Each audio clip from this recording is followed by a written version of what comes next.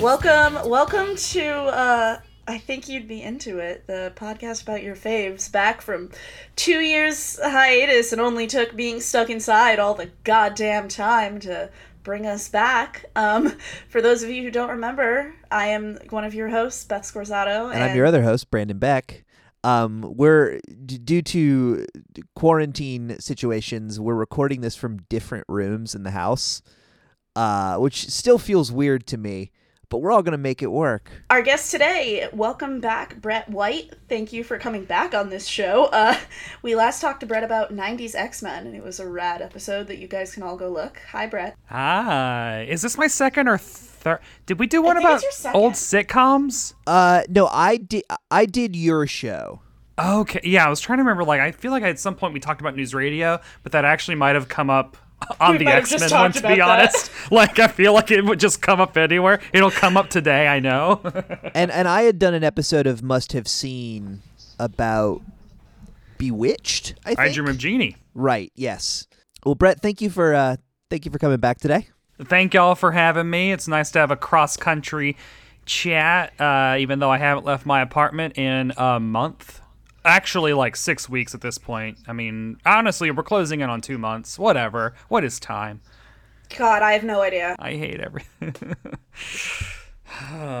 But today we're going to talk about when you can leave your house. Although you've been doing pretty good of, actually getting dressed every day. I have not. I'm trying. It's been I've fallen off the wagon or fallen on the wagon. If the wagon is not giving a shit anymore, I'm on that. I'm I've been on that wagon for 33 years, baby. Whoa, it's off the rails. Why is your wagon on rails? Well, our wagons, it's like a minecart ride. Yeah, it's a minecart. It's like Indiana Jones. It's Temple of Doom in it. I'm just imagining you now on a little wagon going through the Temple of Doom trying to sell them ascots. Yeah, or I'm just taking them off of the boulders as I go past them. That's what it is, yeah. Before you sacrifice me to your volcano god, can I tell you about Golden Girls? Oh, are you into that? He doesn't know. That was a bit. Oh, it's my life. He doesn't know. He doesn't know the joy of the Golden Girls. Yeah, I really. This is the time. I know. This is. I need to jump on the Golden Girls train. All right. So next week, Brandon thinks he's going to be into is going to be Golden Girls. Yep. Good. But this week, so for our listeners at home, since we are pre-recording quite a few of these up front, there's the eternal struggle that some of you may remember if you've listened to us before, where I have to come up with something I'm into every week, and I can barely do that on a weekly basis, let alone daily, which is what I'm going to have to do right now. Yeah, we're recording 9 of these fuckers in a week. Hey, I just did that with Must Have Seen TV. Woo! Hell yeah. So I recorded 5 in a week. You must have seen it all by now. No, man. Still got so much more to see. My eyes are open. I still spent so long just looking at my Netflix going, what the fuck is any of this? What am I doing? Well, what are you into this week, Brandon? Well, this week, I'm glad you asked. Oh boy, he was ready. There's a little rock and roll band you maybe have heard of called Fish, spelled with a PH. Crazy, I know, right? I thought that since it'd been so long, you were gonna go all Wolfpack on us. Oh no, I'm gonna save Wolfpack for another day. This Stick week, with the girl that brought you. Yeah, no, I'm gonna dance with the girl that brought me. The boys in Fish, Vermont's finest rock and roll band, surprise dropped a new album a couple weeks ago on April 1st called Sigma Oasis, and I'll cop to not having been super into it the first time I heard it. They streamed it on April Fools, and I thought it was fine. Thought it was a joke. It's not even that I thought it was a April joke. Fools. Okay, truly, he was actually concerned a little bit because they are kind of notorious trolls. And at first, he got really excited about them dropping a new album. And then, when everybody realized it was on April 1st, there was a lot of anxiety in the Fish community. Yeah, there was a meme going around that was like, when Fish is going to drop an album on April Fool's, and it's a picture of Mayor Quimby from The Simpsons going, "People, we're all scared and horny." Pretty but no, much. they dropped a new record called Sigma Oasis, and I didn't love it the first time-ish I listened to it. But I think it's Fish operating in their more serious mode, which honestly, if you've ever listened to Fish, might be the way to jump in. These are all relatively accessible and sort of timely songs, kind of about like distance and paranoia and a lot of things that they don't usually write about. And it's an interesting turn for them, having just released a concept album as a fake band a couple years ago. And I tend to prefer Fish when they're weirder, but like if you ever wanted to, after 39 episodes of me talking about them, if you ever wanted to get into Fish, now would be like a legitimately good time to jump on. And if you haven't wanted to get into Fish after 39 episodes of it, this is still not your moment. No. The track I would recommend most is called Steam, and it but that's pulls not a lot one of the new ones. imagery from Stephen King's The Stand. Or I'm sorry, The Dark Tower. Anyway, Brett, what's the thing you're into this week? See how I'm still procrastinating? Well, this is only because of work. Oh, no. I won't do that one. I'll do one I'm actually into. The Circle France. Oh, really? On Netflix. I The watched French version the of The English Circle. one, and I have not watched the Brazil one yet. I started watching the English one because I couldn't look away because it felt like society jumping the shark, but then I was like, it became legitimately, like, interesting? Yep,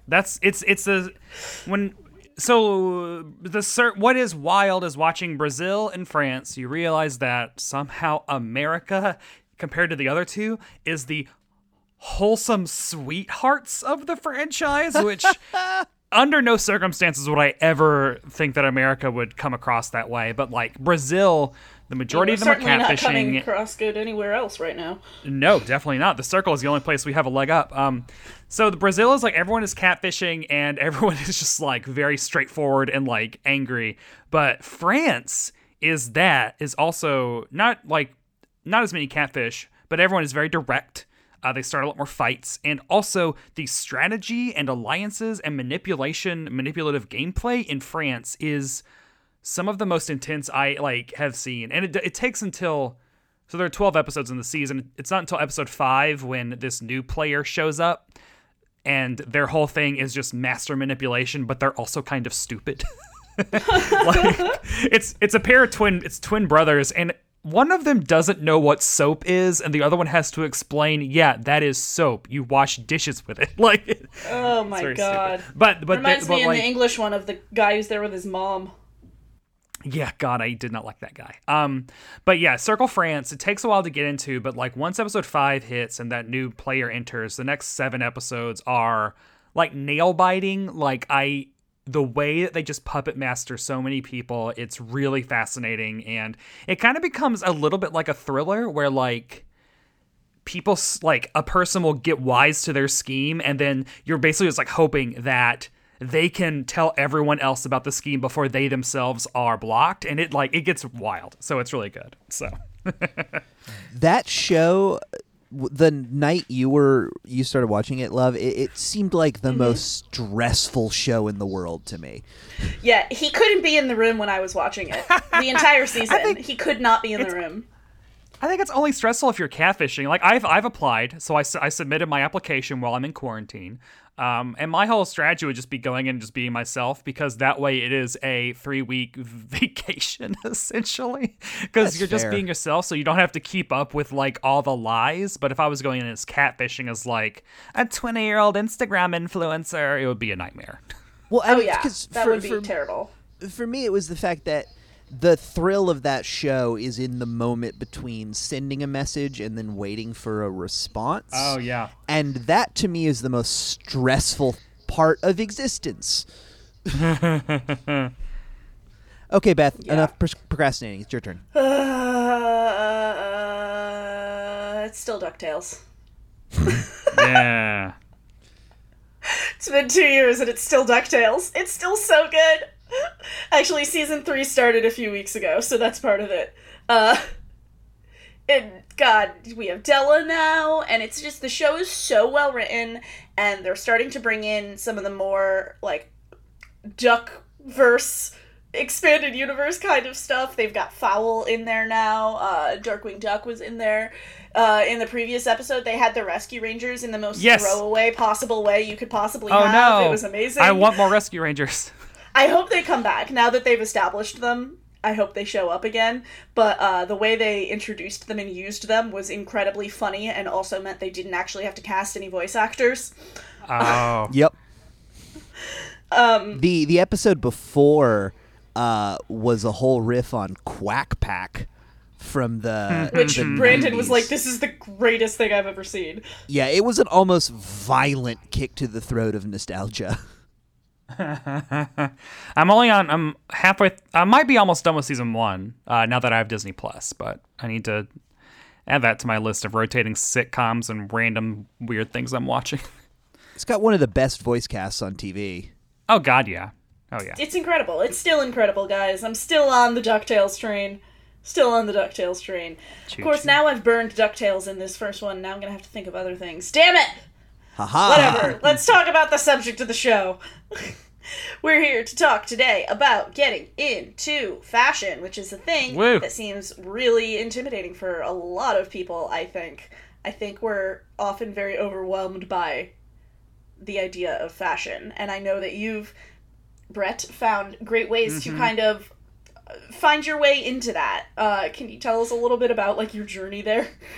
Oh my God. We've known you for a while. Well, I mean, we've known you for a while, and, like, you've definitely upped your game in the past few years, figured out what it is you like, and just said, fuck it, I'm gonna do it. Yeah, I mean, I always have worn clothes. Yes. One would hope. Yeah, I don't Look, know. I've it's, always worn clothes, too, but when the dress code is set by the dude in the office with the cargo shorts, fashion isn't what you call it. That's the low bar. No. I have issues with dress codes. Like, that's no dress codes. Abolish all dress codes. People should wear what they want to wear. I don't. I've always been a visual person. I'm trying to just think of, like, the easiest way in, because I think it is all part of the visual language that I have in my brain of, like, to me it's all of a piece. I love comic books and I love movies and television. I think that dressing is also in that same type of, like, aesthetic thing. And so I've always had strong opinions about what I like to wear. And it was really in high school when Weezer released the Green Album. Hell yeah. And it, like, so, like, the 1-2 punch of Weezer's Green Album and The Strokes' Is This It really just solidified, I'm going to actually care. I'm going to really care and start, I went through a phase of wearing multiple belts. If anyone, I don't know if that was, like, a regional thing, but it was, like, a very, like, straight edge kind of thing. Yeah.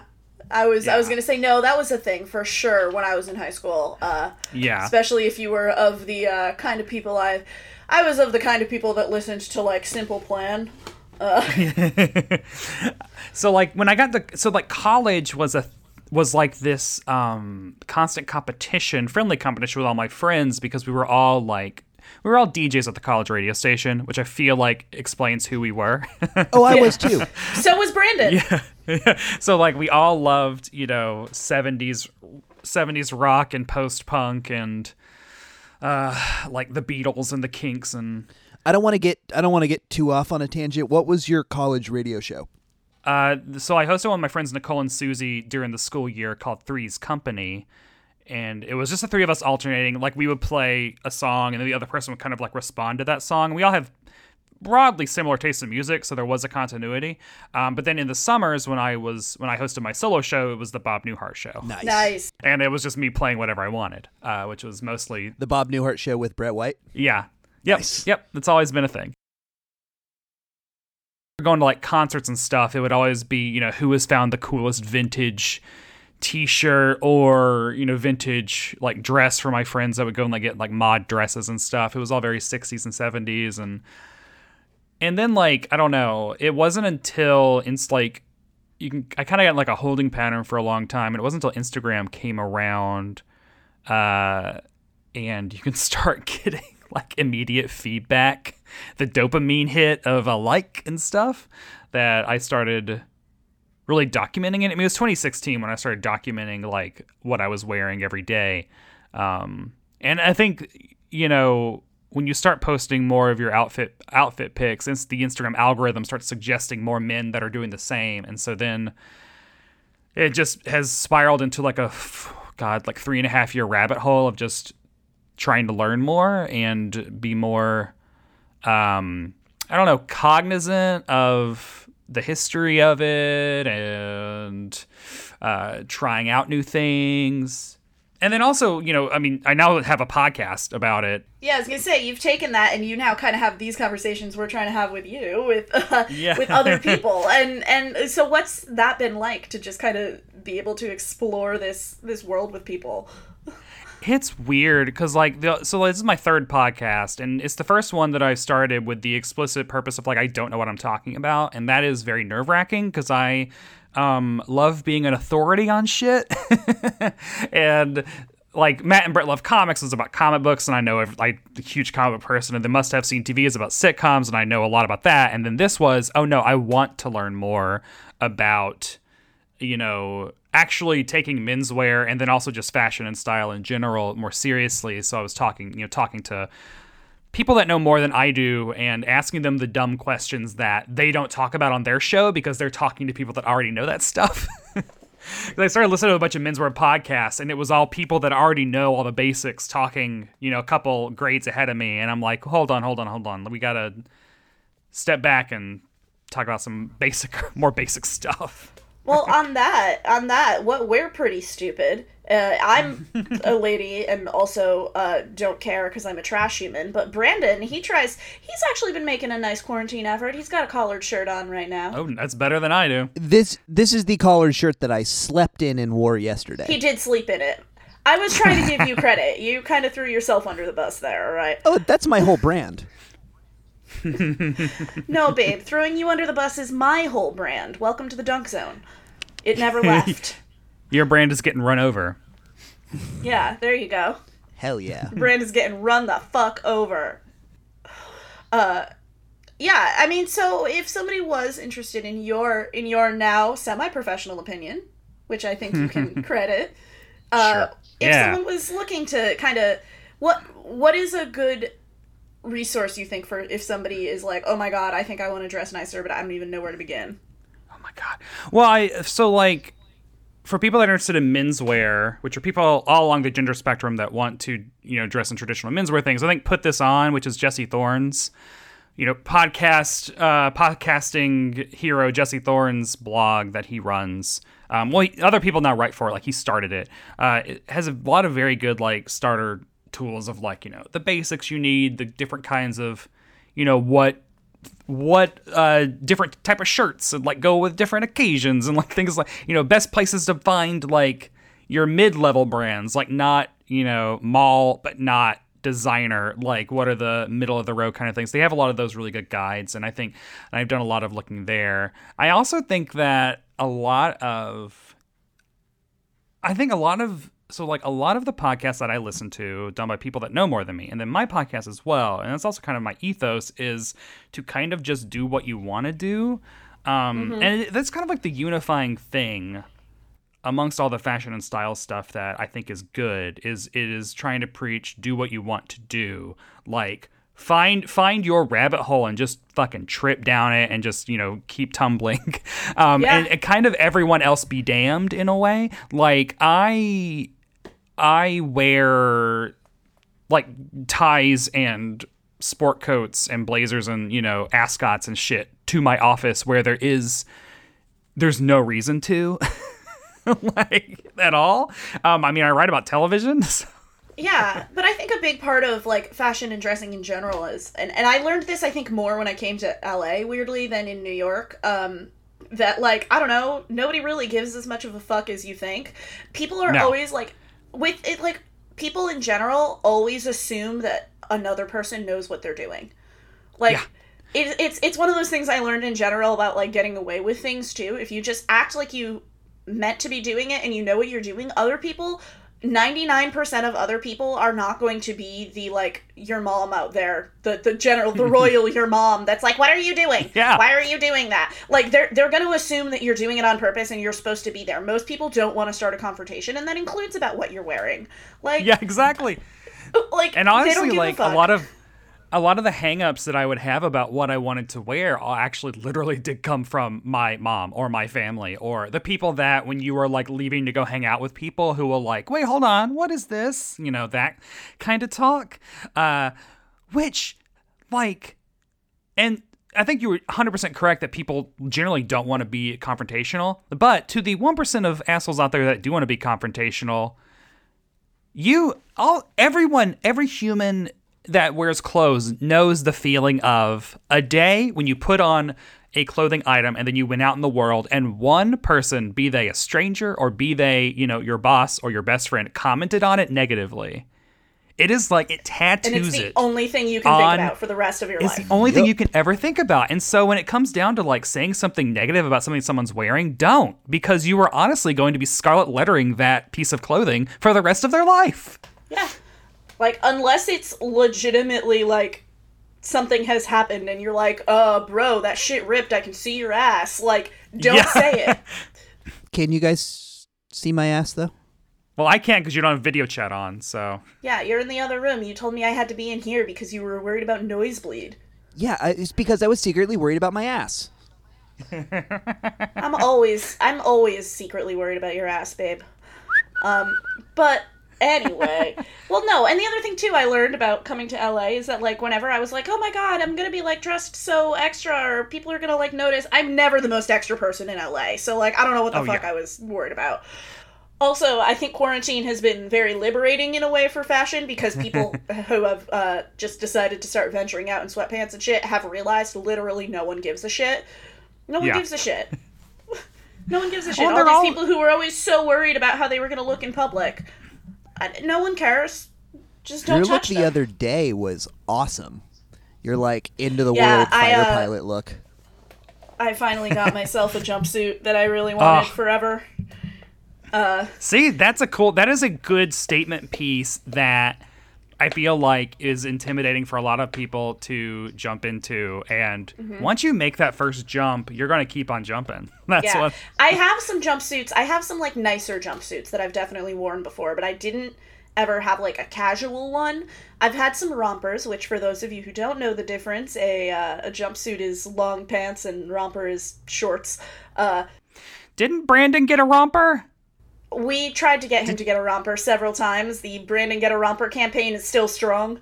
I have tried on several rompers at Target. It seems like you have a romper personality, and I mean that as a compliment. I really do appreciate that. I feel more seen than I ever have before.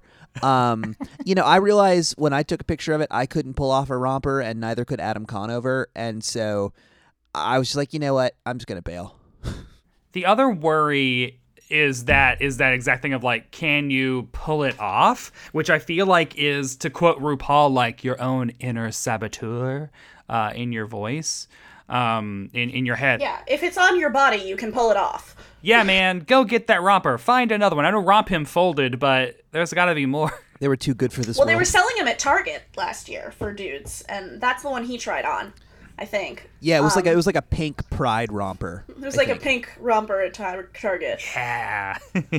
Which might have admittedly been a little too expert level for my first romper. Maybe a Target brand, definitely.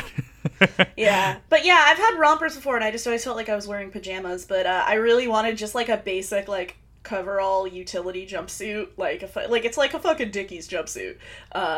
And I'd looked at it forever and ever, and then last week I was just like, fuck it, whatever, I'm buying it, and I did. And it's the greatest purchase I've made in a long time. I love it. Yeah, that is the kind of shit that I love. Like, I'm super into ascots, and like I wear more ascots than neckerchiefs. And the ascot isn't outdated. I mean, Paul F. Tompkins wears them casually and formally often, and I think he is the only other human I really see wear them Well, regularly. it's him and Freddy from Scooby-Doo. I mean, I've Yeah. done a lot of ascots on high schoolers when I used to work in the costume shop with my mom, but those were period pieces. Yeah, exactly. So, like, I have, they were very prominent in the 60s and 70s, usually as more of a casual thing. And so I am trying to single-handedly bring them back because they're fun. And I like pairing them with, denim jackets or also a suit. Like, you can go either way. But again, like, that's the one thing of, like, I probably can't, air quote, pull them off because in theory, no one in 2020 should be able to pull it off, but I still do because I think they're fun. And honestly, when I have worn them out, I've gotten a lot of like compliments and stuff of just like, oh man, I wish I could do that. And I'm always like, you can. I give you permission. Go for it. Just do it. Yeah. Yeah. Actually, how many ascots do you own, Brandon? Go for it. I own a few things that I could turn into an ascot. But no official ascots. They are paddle shaped. We might actually. They would be in the storage unit with the rest of my costumes, but we might actually have some ascots in our life. Actually, Brett, that leads me to a good question. What's the difference between an ascot and a neckerchief? So a neckerchief is like a bandana. It's a rectangle or a square piece of fabric that you then like roll up and then just tie around your neck and have like, the ends of it, like a Boy Scout, like the ends of it kind of just like dangling or tucked. An ascot is an actual specific, it is paddle shaped, like it is thin in the middle and then it flares out on both ends. And so you wrap it around your neck and then it's always meant to be tucked into a shirt. It is not meant to be free flowing because it looks ridiculous. I mean, honestly, it probably doesn't. You can do whatever you want. It looks like a concave bow tie. Yeah. Shape-wise, babe, like if you laid it down. But honestly, if you took a bow tie and just made it like 4 times bigger, that's an ascot. That's an ascot, yeah. Okay, yeah, that's what I thought. And if you watch like Gilligan's Island, it's Mr. Thurston Howell III wears them all the time. Yeah, because he had a whole collection of them with him on that boat when they wrecked. Yeah. That's because Thurston Howell III is a prepared gentleman. I mean, honestly, style goals, to be honest. Well, I mean, you're right, though, babe. You can. Using a neckerchief for an ascot is the kind of thing you can kind of, like, fake it if you're trying to work your way up to ascots. It's a good entry point. I mean, like, bandanas are super in right now because of the quarantine. I mean, they make a good face mask / just pull it down around your neck, and then you have a good accessory. That occurred to me the other day when I was out walking around, and like everybody is dressed like it's River City Ransom now. But like I was walking around, I'm like, I don't hate being able to just like it being a little more socially acceptable for dudes to wear neckerchiefs at this point. Yeah. I mean, I always, like I said, my style already kind of skewed towards, the misanthrope in a sci-fi show. So the neckerchiefs and the jumpsuit are all just working towards that. I don't need to buy a new wardrobe for the apocalypse. Actually, one of the reasons I got the jumpsuit is that and I'm always really influenced when I watch fashion shows. I've been watching Making the Cut. And, that's great. One of the women on there, she wears a lot of jumpsuits, and I just like kept seeing hers, and I was like, they look fucking fire, and I want one. Fuck it. For all of our listeners, and myself included, who don't know what that show is, what's that show? It's Amazon's Heidi and Tim are now... So when Harvey Weinstein sexually assaulted and raped a bunch of women, the Weinstein Company dissolved, and the Weinstein Company was the production company behind Project Runway. And so when the production company dissolved, Lifetime lost the rights to Project Runway, so Bravo bought them back, and when they bought them back, they did not want to renegotiate with Heidi and Tim, so they were like, well, we are free agents, and they went to Amazon, who gave them a fuck ton of money. And now, Making the Cut is Heidi and Tim's fashion show that they do. And they're still currently coming out. They come out every Friday. A new one came out yesterday that I have not watched yet. But then, like, the winners, because, I mean, it's great for them. I think it's a smart partnership with Amazon because it means that they, like, put things up on Amazon for sale right away. The winning look goes on sale, and they sell out immediately. It's wild. Yeah. And all the profits go to the designer. Oh, damn. I also think it's cool that part of doing that, though, is that kind of what we were talking about is that one of the focuses is that every week the designers have to make a quote-unquote accessible look. which is cool because I think that's a lot of the things on a lot of fashion shows. They're wonderful and fascinating to watch, but they do feel very intimidating and inaccessible, high fashion to people. And I think seeing people who make high fashion making these accessible products is really great. Like, I'm kind of excited about that. Yeah, it's so like Project Runway, and I still love it. Project Runway has always been kind of in the middle. Next in Fashion, which is Netflix's fashion show with Tan France and Alexa Chung, is like above that. Like nothing on that show could ever walk down a street without turning literally every head. Everything on there was avant-garde. And then Making the Cut is kind of both of those styles in one, because it has like the more accessibility of Project Runway, but it has the more avant-garde of a Next in Fashion paired together. So it's cool. Next in Fashion was great as well, and the only time I've ever seen a judge just like throw a fit because he didn't want someone to go home. It was great. Left the set. It was great. It was beautiful. Yeah. And it was also one of the things, and this, I'll stop talking about fashion shows in a minute, but I've been watching I've been watching Making the Cut, and one of those things I don't understand, maybe this is common in the fashion industry, but I don't understand, because I think this was the case on Next in Fashion as well too, that like a couple of the people just like didn't know how to sew, and that is always wild to me. And I don't know, maybe that's a lot more common in the fashion world, but I feel like if you're going to be on a contestant on a show, like, you should know. Even I grew up in a costume shop, and I know the basics of sewing. Like, it is true, because so like they did this whole, so on Making the Cut, they have seamstresses that work for them overnight, and they did that because they wanted to make a point of like, actually a lot of designers, you know, design the clothes, but they don't actually physically make them. And Project Runway has put, 18 years of Project Runway has put this false notion in our heads of like, oh, well, Calvin Klein's definitely sitting down at the sewing machine and making all the originals, definitely. Not the case. No. Ralph Lauren never knew how to sew, but Ralph Lauren is obviously the most famous American designer of all time. But the problem with Making the Cut, and I've learned this because I've been interviewing the winners every week, and so like when Esther, I don't know, spoiler alert for episode 1 of Making the Cut, she comes into the workroom after their first night, and the seamstress just completely botched her look, and she had to remake it in 2 hours before the runway. And so when I talked, and she won, but when I talked to her about it, she was like, yeah, usually when you work with seamstresses, they're there with you side by side, and you get to talk to them, and it's a dialogue back and forth. It's not this weird, you hand it off at the end of the day, and then you come back and hope the elves overnight finished it. So Making the Cut like is a little bit more accurate, but it still has a ways to go. Yeah, and it's also the other weird thing about not working with a seamstress next to you is that there are some common sense things that just don't get done. Like, there's, again, another spoiler, sorry, I'll suck it up. There's an episode where, like, somebody was supposed to put stuff in 2 bags for the seamstresses, but he put it in 1, and so only half their shit got done, and it's like, was there really nobody using common sense? Was it really that structured? Like, so it's like Sabato's seamstress is just sitting there like, well, I guess I got nothing to do, and then Sanders is like right next to him being like, I have twice the amount of work, and they just couldn't figure that out, I guess. Yeah, so stupid. And it's wild so to me. petty. Like, was there not an overnight producer, and if so, was the overnight producer that petty? Yeah. Like, nope, rule says, gotta put things in the right bags, just like in the fashion industry. Fashion designers always talking about got to put things in the right bag. I think another issue that people run into when they're trying to get into fashion or dressing better is the issue of cost. Oh God. And we've been talking a lot about like big designers and stuff like that.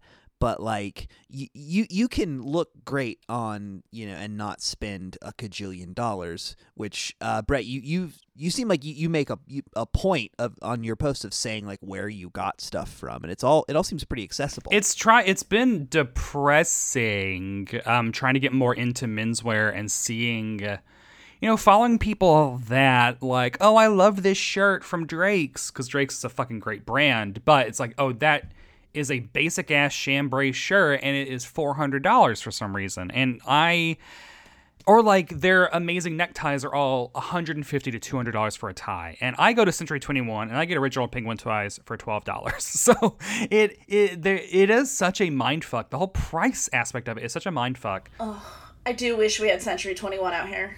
I love Century 21. We used to have an original Penguin at the mall here, but it closed and it completely wrecked my fashion game. See? That's so like I try to be more open about that, and then also more like sometimes I'll go to those stores and just walk around like, oh, now I feel bad because I can't afford any of this stuff. It's because, and I have to tell myself, well, you know what? It's because I did not go into being a lawyer or a doctor, which is what a lot of the menswear people I follow on Instagram are all a bunch of lawyers. So obviously I have the money to buy this stuff and get all these bespoke suits and whatnot. But you know, I'm a Bonobos person. I'm a Penguin person. Less so now. Their aesthetic has shifted a little bit, it seems. But maybe I'm going to the outlet, and that has different stuff than the actual. So I need to go to a flagship. Uniqlo is great for just basics. And I discovered Proper Cloth, which is where like you go and you get fitted, and they make shirts custom made to your measurements. And they're only $100 to $150 a shirt, which for a shirt that is going to not be too short or too long on my arms, and also go around my spare tire, for a shirt that's actually going to fit me and then last and be made of quality material, I am fine with saving up the money to spend $150 on a shirt because it is versatile. Absolutely. I think that's something that women tend to learn first in a way, just because societally we're like more we're more steered towards fashion culturally, whether or not. Yeah, you have to look presentable at all times in a way that men don't, which is stupid. Yeah, and we're encouraged to be into fashion when we're younger. It's not discouraged for us. But I think that's a thing that we, especially like in your mid-20s as a woman, you tend to get to the point where you're like, okay, I can keep buying a really cheap shirt from Forever 21 and have it wear out in 3 months and keep buying these shirts every 3 months, or I can just spend $80 on a really nice work shirt that I'm going to have for 5 years. And it's just like the fast fashion industry really does kind of allow you to buy a lot of cheap clothing, but it doesn't last. It rips in 3 seconds. Yeah. And then it becomes really bad, like eco waste, and it fucks up the environment. Like it's very much a huge problem. And it's kind of like the difference between like having instant gratification of like going and getting it right now, or just being like, no, wait 4 weeks, put aside $20 a week, and instead of spending $20 on H&M a week on a bunch of junk, put that $20 aside, and then at the end of the month, buy one nice shirt that's going to last you a long time. Yep. I even had to learn that with jeans. I mean, jeans seem like such a basic thing, but especially with, like, I work in labor, and it's like, look, some people are like, I can't believe you went to work in $90 jeans, and I'm like, yeah, but that's because when I was buying $20 jeans, I was going through 3 pairs of jeans every month, because they were ripping at the knees as soon as I went down to work. So yeah, I spent $90 on jeans, but I'm only buying 2 pairs a year. Now, I will also spread the gospel of men, I mean, literally everyone. I do think that, I don't know if this is weird. I think since male identifying people, well, since cis men who are born, oh my God, basically men are told from a young age, don't care about clothes. It's gay to care about clothes. It's stupid. It doesn't make you feel good. Don't worry about it. Just put on some cargo shorts and go. You never get to experience the joy of getting a suit made to fit your body that I can preach of the fact that like, it makes you feel powerful. And it's all societal stuff of us, like, I don't know, arbitrarily assigning this pant and jacket makes you feel powerful and within the context of our society. But it does. But it's the society we live in. So yeah, so you kind of and if you can get a fucking... Dress for the society you have, not the society you want. Yeah. No, that I disagree with. Yeah, I got a really awesome suit from Suit Supply that was made to measure, that I totally custom tricked out. This was all an accident. I thought that I had made a reservation with just the person that was going to take a suit off the rack and like figure out how to tailor it to fit me, but I accidentally made a appointment with the made to measure area, which the difference being price, and it's twice as expensive to go made to measure. But they told me that there was a green double-breasted suit I wanted, but it was in wool, which meant like winter and fall. But like in the made-to-measure section, they were like, we actually have that shade in a cotton, which means that you can wear it all year round. And then, the versatility, like, ching, like went up in my head. I'm like, cool, yeah, I will pay more than a fucking MacBook Air for this suit, but I can literally wear it all year round. I got it customized. I'm a very sweaty, hot running person, so I got it customized with like half lined. I basically like made it to where I could get my money's worth, and I have gotten my money's worth. I wear it literally every chance I get, and it makes me feel great. And I don't have to worry about like, oh man, the legs are too long or the sleeves are too long, which is usually my problem because I'm a shorter person. So I don't know. I think everyone should have one suit in your wardrobe that you know is like made for you. No one else has it. And Suit Supply is a really good option for that because they have really good designs, really smart designs. The tailoring experience was so much fun too. Like getting to talk to someone who like knows what, like asking them questions of like, why pleats? Like it was like, how many pleats do you want? And I was like, I would normally say no pleats, but why pleats? And like he actually had answers of like the history of like Italian tailoring and like, you know, why pleats exist. And it was cool to learn all that stuff and then actually make it, you know, quasi shotgun informed decisions of like, yes, one pleat each. Like nice. It's fun. Yeah. And I think for people who are not ready to like take the step of like getting real custom, you can even find just like a suit you like at even Brandon, your suit for our wedding, we just found at Macy's, but we went and made sure the pants were tailored. And like it was a small step. It was the first tailoring that you'd ever like really done outside of like your regular suits that you don't wear. We have those regular suits that we went and bought at like Brooks Brothers, but like they weren't you. They were something you felt like you had to have. When you were able to like make that choice of something that you really wanted and get it tailored, you still wear that suit all the time. And every time you wear that suit, people are like, damn, you look good in that suit. And I'm like, yeah, I married his ass in that. I've got that one, and I've got this other suit I got from Penguin that's green plaid. Yeah, I love that. And when I first saw it, I was like, this is fucking ridiculous. I should even try that on. He was like, is it too much? And we were all like, no, absolutely buy it. I posted it on my Instagram while I was in the fitting room and have never gotten that many responses that fast on any other post. Yeah. It's the balance of like, I do understand that your first suit should be a navy or a gray. Like it should be because they're versatile of like job interview, funeral, wedding, like you can wear them everywhere. But I'm also like, when I went and got a suit made for me, I was like, I want it to be green. I want it to be double-breasted. I want it to have purple lining. Like it's satisfying. And so like I also kind of just encourage like go nuts. Like do what you want. And also the thing is unless you go nuts, you're going to live your entire life with the urge to go nuts, but you never do, and you'll never know if it was wrong for you. But if you do go nuts and like do buy something crazy and wear something crazy, then you'll actually be testing it out and you'll be able to see like, no, this didn't make me feel as good as I thought it should. Or, you know, I didn't actually get that much use out of that. It wasn't a good spin. Like, and then you know not to do it that time. Like, you have to take risks in order to learn. And then, you know, and honestly, if your risk is, oh my God, I wore orange and purple to the office. Like, it's such a low... Clothing is usually, it feels like it should be a more low impact risk in a way. And it also like, if anyone comes for you because of clothes you're wearing, they look stupid. that's Yeah, they do. Which, by the way, this is just my short side PSA. Don't police what women wear. Fuck you. Ever. Don't police what anyone wears. Go fuck yourself. Anyway, yeah, so we've talked a lot about, like, suits and fancier stuff, but for... like a day-to-day stuff, you also do a great job just like making vintage X-Men t-shirts work and shit. And personally, I love vintage stuff. I find a lot of great stuff at just like the thrift store or clothing swaps. I think if you have a lot of like, if you have some great pieces you really like, you can kind of wear it with anything. You've got a great denim jacket that you make fucking lots of shit look great with your pins and... Thanks, yeah.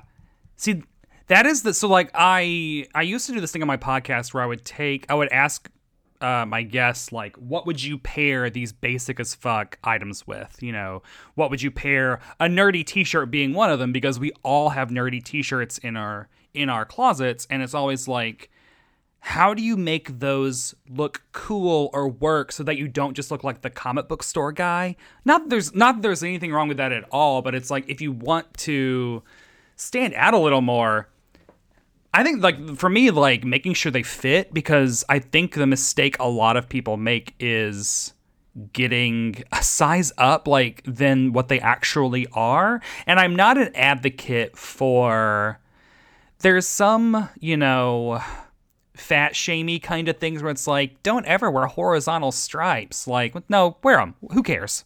Like, wear horizontal stripes if you fucking want to. So it is like, if you consciously do want to wear a larger size, 100% go for it. But I do think always consider how you look wearing a size, you know, down, you know? Because having a t-shirt that fits, I don't know, it does automatically kind of like elevate it a little bit. But when it hangs to your knees... Well, and I think it's more length. I think what I'm like width is fine. Like, honestly, if you want to have it billow out on the side, that's cool. But I think when the t-shirt looks like when it's like a tunic, or when it's like going down past your crotch, then it kind of has the connotation of, I'm a kid wearing my big brother's shirt. Like, so, Mom bought this for me. yeah. Yeah. That's why, I mean, even on that first season of Queer Eye, and everybody was like, oh my god, the French tuck. And I was like, hi, did you never meet a girl circa 2000? Oh, just tuck it in just the front, because I'm pretty sure I've been doing that since I was 14. Yeah, it does make your legs look like longer, and I have very short legs. Like, oh my god, I'm a short person. I'm 5'6". I wear a lot of just normal tank tops and t-shirts all the time too, but if I tuck it in the front, it looks a little more put together. And, like, I work a lot of times in comics, too, so, like, I have a lot of nerd shirts, but when I'm wearing it to a show and I need to look like a professional and not just a fan, I literally don't change anything, but I put a blazer over it. And all of a sudden, it just looks more professional. It looks, oh, you're themed because you're at Comic-Con. You've got a nerd shirt on, but you've got a blazer on. You don't look like you just walked in off the street and are just some fan. I can take a meeting with you. Yeah. I'm a big proponent of roll my sleeves up on anything, because I'm just one of those people that can't stand sleeves. Everything is always rolled halfway up. It's very simple to do. A good jacket will make a t-shirt. Like a good denim jacket, roll the sleeves up on your denim jacket, grab some pins if you want, or a patch, or nothing even. And it makes it feel purposeful. Yeah. But it just like makes things a little bit more unique in a way. Well, I think a lot of like what you guys were just saying, I think to a lot of people that are more intimidated by fashion, I think stuff like that can feel like this sort of like arcane art that you don't have any knowledge of. Yeah. You know? Like you would have had to go on the same, you know, journey that Doctor Strange did, only it's about figuring out different types of tucks. Yeah, that is what menswear Instagram is, and a lot of the menswear people I love are the ones that rail against that, because there are all those people that will like a person I love will post a fit pic or whatever, and then their comments will be like, your sleeve cuffs are too long. Why are there only 2 buttons buttoned on that? You shouldn't mix high and low. Like, brown shoes in the city. What are you talking? Like, that kind of stuff. And it's all like, guys, I know, like, clinging to rules is your safety blanket, but not everyone needs a safety blanket, or not everyone needs that safety blanket, so keep that shit to yourself. Like, so like it is intimidating. Yeah, the idea that there are fashion rules too, it's so structured and it's so cultural and specific. Each individual, like, we act like there's these universal fashion rules when it really is personal. Every single person's rules for fashion are different. It's what you're comfortable with. It's what you feel cool in. It's what you feel comfortable in. It's what you want to present to the world. At the end of the day, I mean, it doesn't matter what somebody else's rules are. If you feel comfortable, if you feel like a badass in what you're wearing, fucking wear it. Yeah. And it's fun. It's a fun thing to do. Like, I mean, I have like a ridiculous pin collection, just because I always wear them on, I always wear them on blazers. Like, it's always, so like a lot of menswear, traditional menswear stuff is all in the details, because men's fashion doesn't change as quickly as women's fashion, stereotypically gendered women's and men's fashion. And so I tend to like more traditional male silhouettes. I like a tie and a collared shirt and, chinos or slacks, or jeans. But I find my expression through, I'll wear a strong guy pin or a Paisley pocket square or something a little bit more fun and irreverent, which, normally men wouldn't dare to do. I don't know. It's also a cool way to just sing, like a little bat signal in a way of ask me about early 90s X-Force. Brandon, when he wears the green suit, he's got a pin of David Byrne in the big suit, and it shakes. Ooh. Yeah. That's actually become a pretty easy way to accessorize too. Is I've got a fuckload of pins, and it's a nice way to add just a little here's more of your personality if you feel like you can't bring it out. Oh yeah. But before we wrap up, if you had, and we know the answer to this because we know you, to ask a very Mark Maroney question. Oh my God. Who are your guys? Who are your your fashion icons? If you had to pick a couple. Oh my God. Well, Martin Freeman is my number one because Martin Freeman is my height, and he also went prematurely gray, which are the two things I've always been most self-conscious about. And he's also daddy. The what? Sorry, that was just me being thirsty. He's also daddy. That was just me being really thirsty. I apologize. My best friend works at the coffee shop below where he lives, and she's seen him a couple times, and every time I'm just like, ugh, and she texts me every time. Apparently he's lovely. He's delightful. Yeah, God, he is one of the rare male celebrities that dresses himself. He doesn't really use a stylist ever, and he actually cares about clothes, and he loves talking about clothes, which in terms of male Hollywood, there are a lot of best dressed men, and Martin Freeman goes off on this of they're best dressed because they have stylists that pick things out for them. I shop. I do all this myself, and I talk about it, but no one ever talks to male celebrities about clothes ever, so no one knows. But he's very mod. He also takes a lot of bold risks. He's always pushing forward and changing and growing with his look while still being very traditionally masculine, which is the lane that I like being in, is taking traditionally masculine things but then putting gay twists on them or fun weird twists on them. Paul F. Tompkins does that great. I love Paul F. Tompkins. If I had his money, I would dress like him every day, even in quarantine. I would have a lot more smoking jackets and silk shirts and velvet slippers and stuff. It would be great, but I don't. I love his style. Hell yeah. Paul Feig is similar. Every day he does quarantine cocktails where he shows off another one of his suits, and he's another. I love men that make suits not intimidating, and people like Paul Feig and Paul F. Tompkins do a really good job of getting dressed in a way that screams Victorian Scrooge, but through their demeanor, demeanor and the way they carry themselves, they really make it seem accessible to everyone. Also, 70s Bob Newhart. The Bob Newhart Show is a style template for me because it's another thing where it's classic. Yeah, he's a very mild-mannered dude, and I love the play between him being so stuttery or stammery and mild-mannered, but he's always wearing loud blazers and loud pants, and it's because it's the 70s, but it's also compared to the other men on the show, he always looks more put together and purposeful, and I love that. Because he's got that button-down mind. Yeah, man, loves them button-down shirts too. He loves wearing pairing turtlenecks with double-breasted suits, which is I love that. Turtlenecks are a thing we don't do as much anymore, they could come back, especially now because you can roll them up and they can cover your mouth. I love turtlenecks. True. I own a couple. I also love. I think the turtleneck might be the most expert level piece of men's fashion. Yeah, I got some. I don't think so. They're great. They're very versatile as well. I also love anytime Ben Falcone and Ryan Johnson go on press tours, I'm always stunned by what they wear, and I don't think Ryan Johnson works with a stylist. Ben Falcone might. And it's because, again, I gravitate towards guys that look like they should be borderline schlubby because they're shorter, rounder, which is me. They're Hollywood writers. Yeah, yes, but instead we live here. It's fine. We know what they look like. But instead, they try.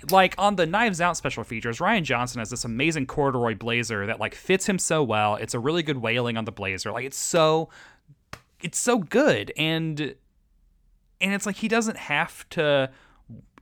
the bar is so low that it's like he doesn't have to wear button-down shirts, but it's like his shirts fit him, and he knows that, and it's cool.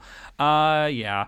All right, so God, that's a lot, but yeah, they're my guys. 70s Felix on The Odd Couple. Oh, hell yeah. Yeah. But yeah, so I think, again, if we had to kind of recap what we were saying, I don't know, y'all, live your best lives. If you want to try something, try it. Worst thing that happens is, like, you don't like it. You can always return things. If something doesn't work, try and get things that fit you.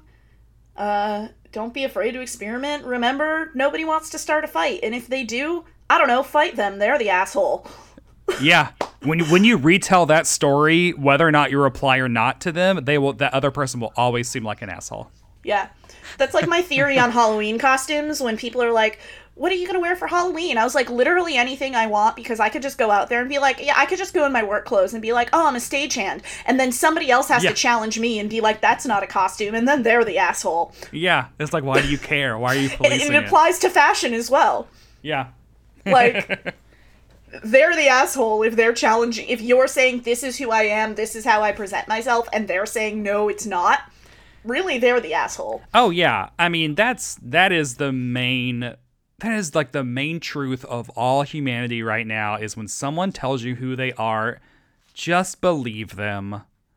Like, just start from a place of believing and then work through, wait a second, like, 5 minutes ago you said you didn't like the movie Alien. I have the text. I don't know. That's a very pedantic. But like, when someone tells you a fundamental truth about who they are, like, there is no reason to doubt that shit. And on that note, Brett White, thank you for joining us once again. Yeah. Can you tell us about your shows? Where can we get more Brett White content as we're all locked inside? You can find Enlighten My Loafers. It's just the podcast. You can search for it anywhere. It's also on Instagram. Season 3 it's wrapped up, or I don't know. I rushed a season 3 out because of the quarantine, and I got like 6 episodes done, or 5 episodes done. And now I don't know. I'm trying to figure out what's going on next. But I Must Have Seen TV, my podcast about the sitcoms of the 20th century. We watch an episode and talk about it with a guest every week. And I've been churning out about 3 episodes a week because it's a nightmare, and I just want an excuse to talk to people. And it's fun. This is it's a good time to talk about old sitcoms because it's a good distraction. And also, you can follow me on Twitter and Instagram. Twitter and Instagram at Brett White. At Brett White.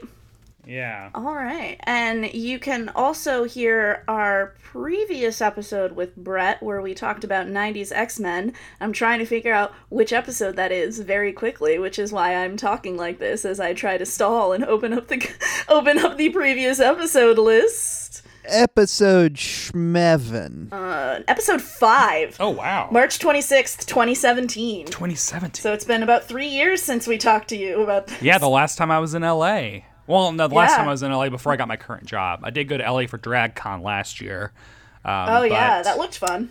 And then, not this year because it got canceled like everything has gotten canceled. Yeah. Nobody's really got anything to plug because we're not allowed to leave the house, so... This quarantine has made the ending of podcasts so weird. Go to my Instagram and just find all of the content I'm putting out. So go to his Instagram. You can check out some of Brett's cool looks, and you can check out some quotes from people that he's interviewed, and check out Enlighten My Loafers if you want to know more about fashion, because Brett does a great job with these interviews. I've listened to them. I'm here to compliment you and tell you that it's a great interviewer, and I think that you have created something interesting for those of us who want to know more about, just fucking embracing. Thank you. And there are women on the show as well. You do also interview women. I do want to let people know. Yeah. It is all facets of style. So yeah. Well, thank you so much for coming on again with us, Brett. Thank you. And so all that being said, podcast over. No, podcast not over, because I'm going to say one more thing. Also, thank you to Tiny Stills and Kaylin West for the use of our theme song. Starting over is a lot like giving up off the album Falling is like flying. You almost forgot about that. I did. I completely forgot about that. Yeah. And that's it now. Okay, all of that being said, podcast over.